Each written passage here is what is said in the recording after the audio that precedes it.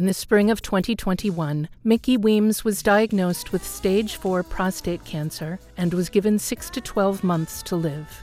This episode was recorded in May of 2022.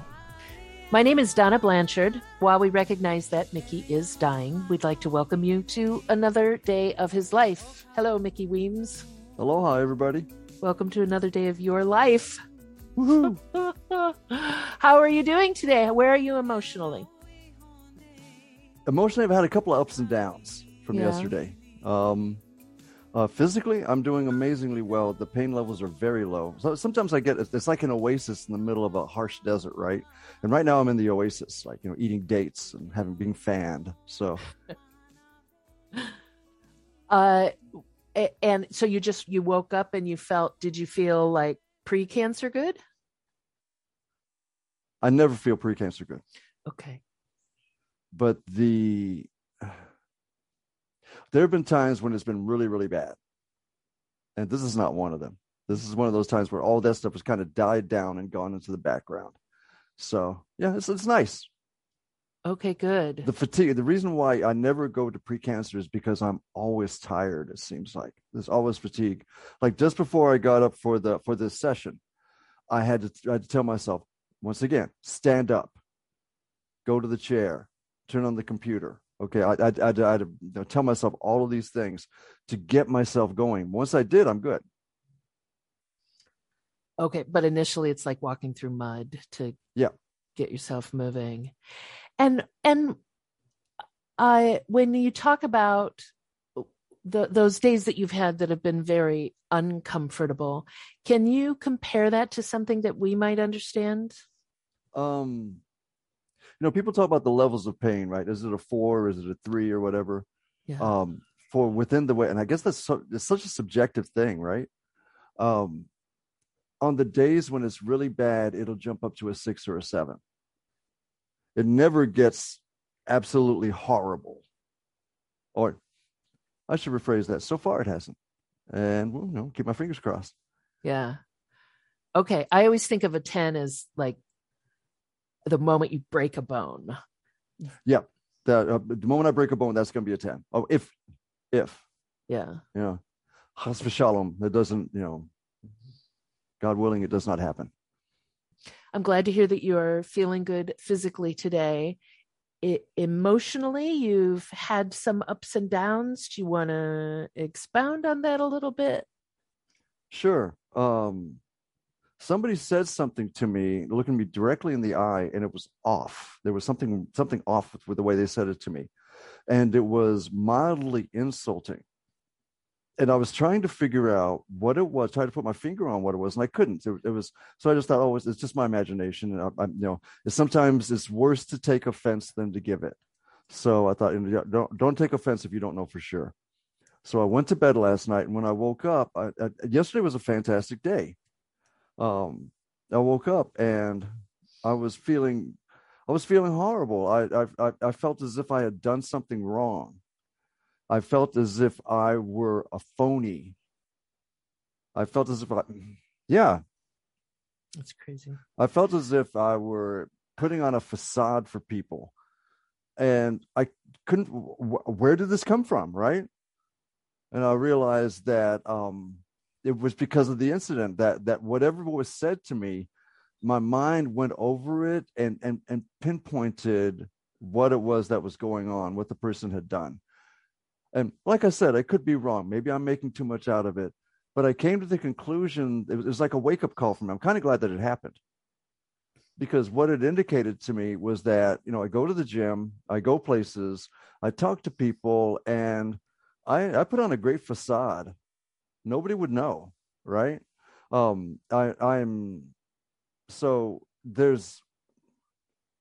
can understand, because I'm a doubting man. I can understand why somebody might doubt my story. So I thought, okay, who really needs to know that, my medical record? My brother-in-law, who's a doctor, has already seen it. My dear friend, Chris Warholic, he has already seen it. They're both doctors. I think Danny Garcia over on Maui, who's a doctor there, he's already seen it. So the people I know in the medical community, they know it.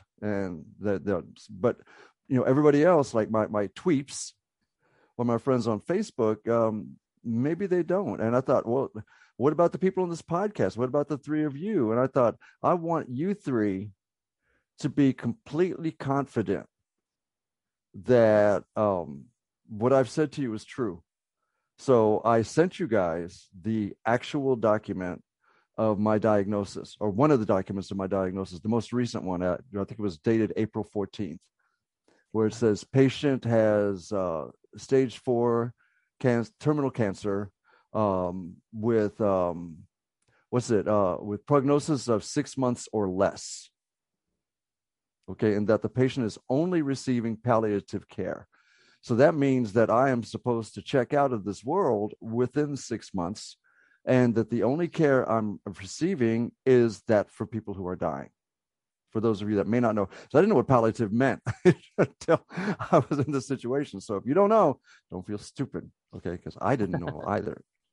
So yeah, and I feel so much better now that I've done it. And I hope it didn't. I hope it was okay with you guys, because the one thing I wanted to make really clear was I know you didn't doubt me. I know that. No, not for a minute. But Mickey, I can understand. You look like you were in the peak of health. And that is part of, if someone is just seeing you in Costco, how would they know? And it may be hard to believe, because we imagine someone in stage 4 of cancer looking withered and slumped and shrunken. And you don't look like that at all. And you don't act like that at all. I'm really sorry that you felt the need to prove that, but you are a shining example of what palliative care can look like. Yeah. I mean, but of course it comes with a price, right? I will not be living an additional 5 years. Yeah. No, it's like the doctor said, 6 months or less. And I am so at peace with that.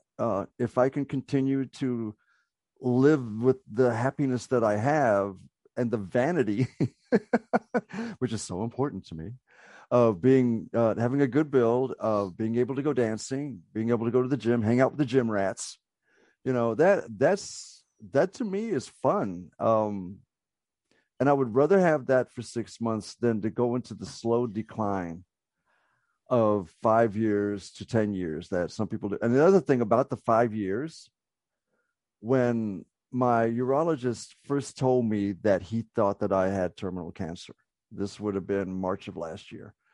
When he first told me, he said, we can extend your life. 2/3 of the people that undergo the treatment, it works. I went, 2/3. So 1/3 of the people, they're going to go through all of this crap, and it's not going to do a damn thing for them. Sign me up. Yeah, no kidding. But he and the other doctors, God bless them, I love them all so much. They couldn't understand why I wasn't doing it, because they're so used to people saying, I will cling to life as long as possible. And I understand why people do that. I understood why my niece did that for her daughter. I understand why people do that. So this is no judgment upon them. And I admire their bravery, because I am not willing to put my body through that. And they're doing it knowing the risk, and they're doing it knowing what they're going to go through. And they're saying, yeah, hell with it. I'm going to do this to extend my life, because there's things I need to do within the next 5 years or so. So my hat's off to them. My hat's off to all of you, everybody out there who has cancer. Do you think that, I feel like you've been very open with us from the very beginning, that your arrogance in your the way you are able to carry yourself has a lot to do with your choices with which care to receive. Do you feel, I'm sorry, this is difficult for me to even ask, and you can always just not answer, but do you feel like I'll cry on my pillow tonight? How's that? Do you feel like some of that is rooted in fear of that, how you don't know Mickey You've I been love working that on. question. Oh, okay, good. Because now I'm doing internal inspection. I'm thinking, okay, what are my fears? My biggest fear is that I'm not genuine, and that's what struck me this morning. Oh, That is yeah, that's a rough one for me. yeah. All of these people that support me, I want them to know that I am who they think I am, and I'm trying my best to become to live up to what they see in me, because I think a lot of times they see something in me that I don't see in myself. Oh man, brother, you should talk with my therapist because we talk about that sort of thing all the Yeah. time. I have Yeah. imposter syndrome so Mm-hmm. big. So where does that come from? I know you mentioned that you had some problems with your family growing up. Did Yeah. they make you feel like you needed to mask? I'm sure part of it just has to come with American masculinity. Well, yeah. You got to be the strong guy, Yeah. right? Can't show weakness. And a Marine on top of that, and a lifeguard on top of that. Okay, so that I get this double layer of machismo, hopefully good machismo, because there is such a thing. It can be good. That makes me not want to. Well, it makes me want to go to the gym and hold up my head and have nobody notice what's going on unless I tell them. That's the thing. Because I don't want to seem like I'm whining. When I totally get that. And you have lots of reasons to whine. Nobody would blame you. Wine? If you wanted to. Cabernet? Whine. I was saying whine. No one would blame you if you wanted to, but I totally get what you're saying, that we want to be who we want to be, and what we picture ourselves striving for and living up to. I understand that. I just want to say you are one of the most genuine people I have ever met. From the day one, you show up. You have one of the most intense gazes in conversation, which has always told me you are so freaking present. With the person with whom you're speaking, you are 100% present. And I would never for a moment question your integrity. You are that person that you want to be. Mickey, 100%. And we are all here for you because of that. If any of us doubted you for a minute, trust me, we wouldn't be here. We wouldn't be putting in this time with you. We wouldn't be so passionate about going through this with you and supporting you and getting your message out. If we thought for a moment that was false, I hope.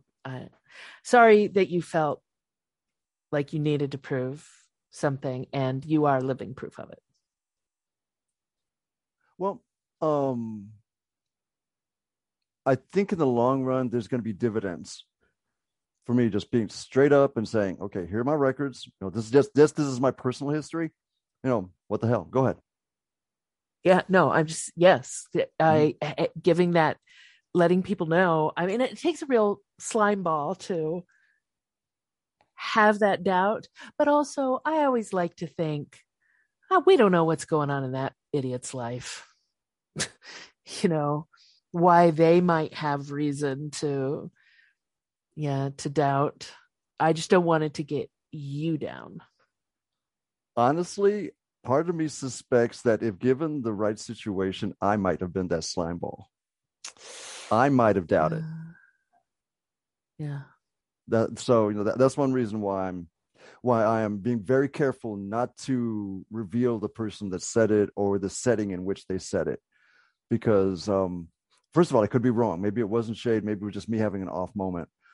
Second of all, that given the right circumstances, or the wrong ones, I guess, I might have been the jerk.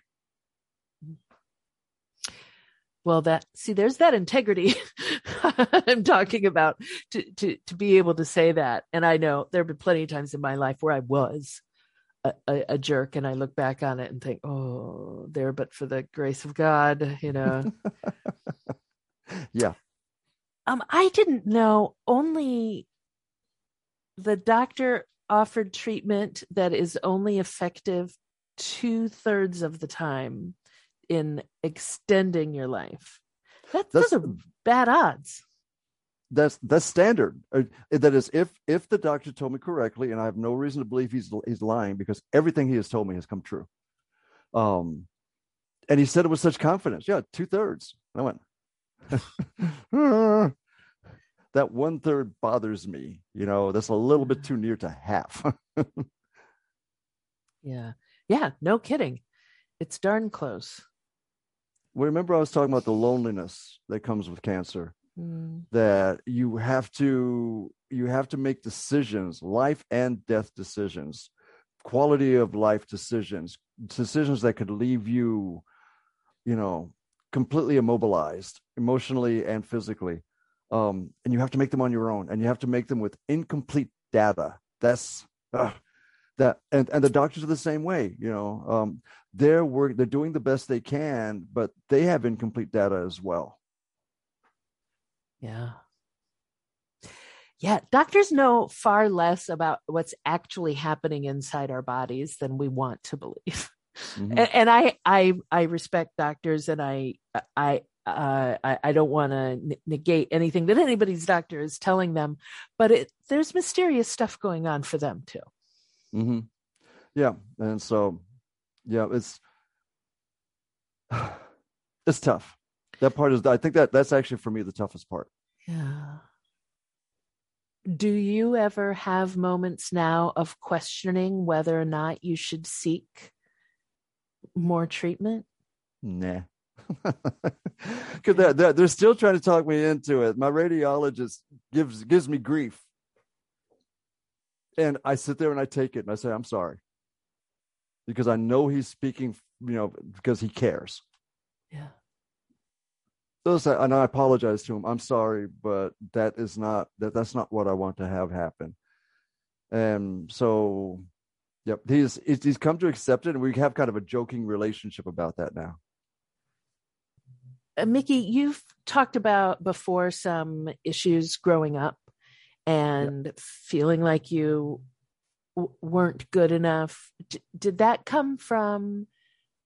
Were you raised in a strict Catholic household by any chance? The Catholicism we were raised with was kind of fabulous, or at least for me. Oh. But then again, I'm also a son and not a daughter. And I've learned from my sister Debbie, the eldest, that there is a difference, and that being a daughter seems to be a catastrophe in my family. That as a son, if I brought home an A-, my mother would look at me and say, "Why isn't this an A?" Well, because I do have the aptitude. She is correct. But if one of my sisters did, she'd say, "Oh, that's okay." So that's kind of related to Catholicism, I think, because the expectations of boys rather than girls. On the spiritual side, I love the Catholicism I was raised with all the saints, with the rituals that I eventually got bored with, but initially it was okay. And having a first communion, I remember that being a wonderful time. I remember CCD, the religious instruction for teenagers. That's the first time I made out with a girl. So actually, the first time I made out with anybody. So that I have fond memories of that, maybe for the wrong reasons, but yeah. But the brutality of it came from my father. He did not know how to raise boys, so he thought he had to beat us into submission. And he did it to my other brothers as well, or at least the older ones. The younger ones, he started taking it easy on. I was the last one, I think, that he really would go after. My older brothers would go after me too, but they didn't go after my younger brothers. I think because they were following my dad's lead. So your dad was showing you a lot of toxic masculinity. At the same time, he was hilarious. Oh.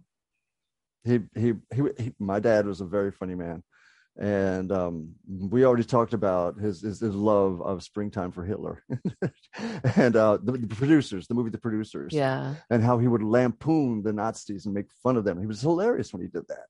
So I get the sense of humor too, but the biting remarks, the belittling at the dinner table, to where somebody would end up, it would make my mom so angry because somebody would end up leaving in tears from our table, and pretty regularly. So it wasn't always physical; it was also mental. It got to the point where when we were older, I made up a song to sing to my brothers and sisters, and we'd clap to it. Let's hear some crying. Yeah, yeah. Let's hear some crying. Yeah, yeah. And then we'd all laugh because we knew that seemed to be the regular, state of affairs at dinner. So we were able to laugh about it.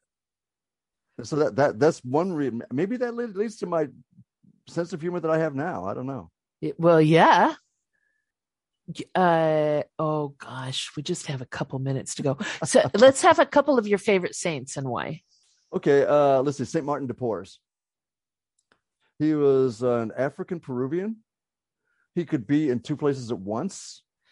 Ooh. He would be like eating almost nothing, but always feeding people. He'd always be bringing them fresh fruit and bringing them food.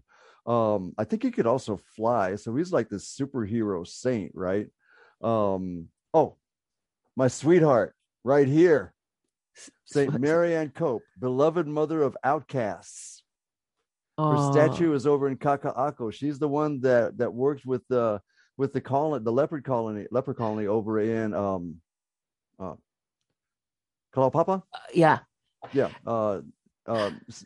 I love her. She's my go-to. She's my go-to saint. Saint Francis, of course, because of my animal love. I had a nun once tell me, because the Catholic Church taught, I don't know if it does now, taught that animals don't have souls. And she said, no, she just wouldn't blaspheme. She said, oh, no, animals have souls. Don't doubt that for a bit. I saw it. I love the nun that did that. Oh, nice. And I just want to say that you have the saint card of Marianne right there. You showed us. Yep. Awesome. I showed you all. I showed everybody the picture of Marianne Cope, and the saint card has a relic on it. Right by your computer. Special me. Thank you so much for another incredible day of sharing your journey, Mickey. Really appreciate you. Thank you so much for joining me in it. Talk soon. I'm Donna Blanchard. James Charisma is our producer. Susan Wright is our content advisor, PR agent, and support team member. Music generously donated by Kainani Kahaunele from her Hoku Award-winning album, Waipunale. We're all here to support our friend Mickey and help him help all of us to learn about living while dying.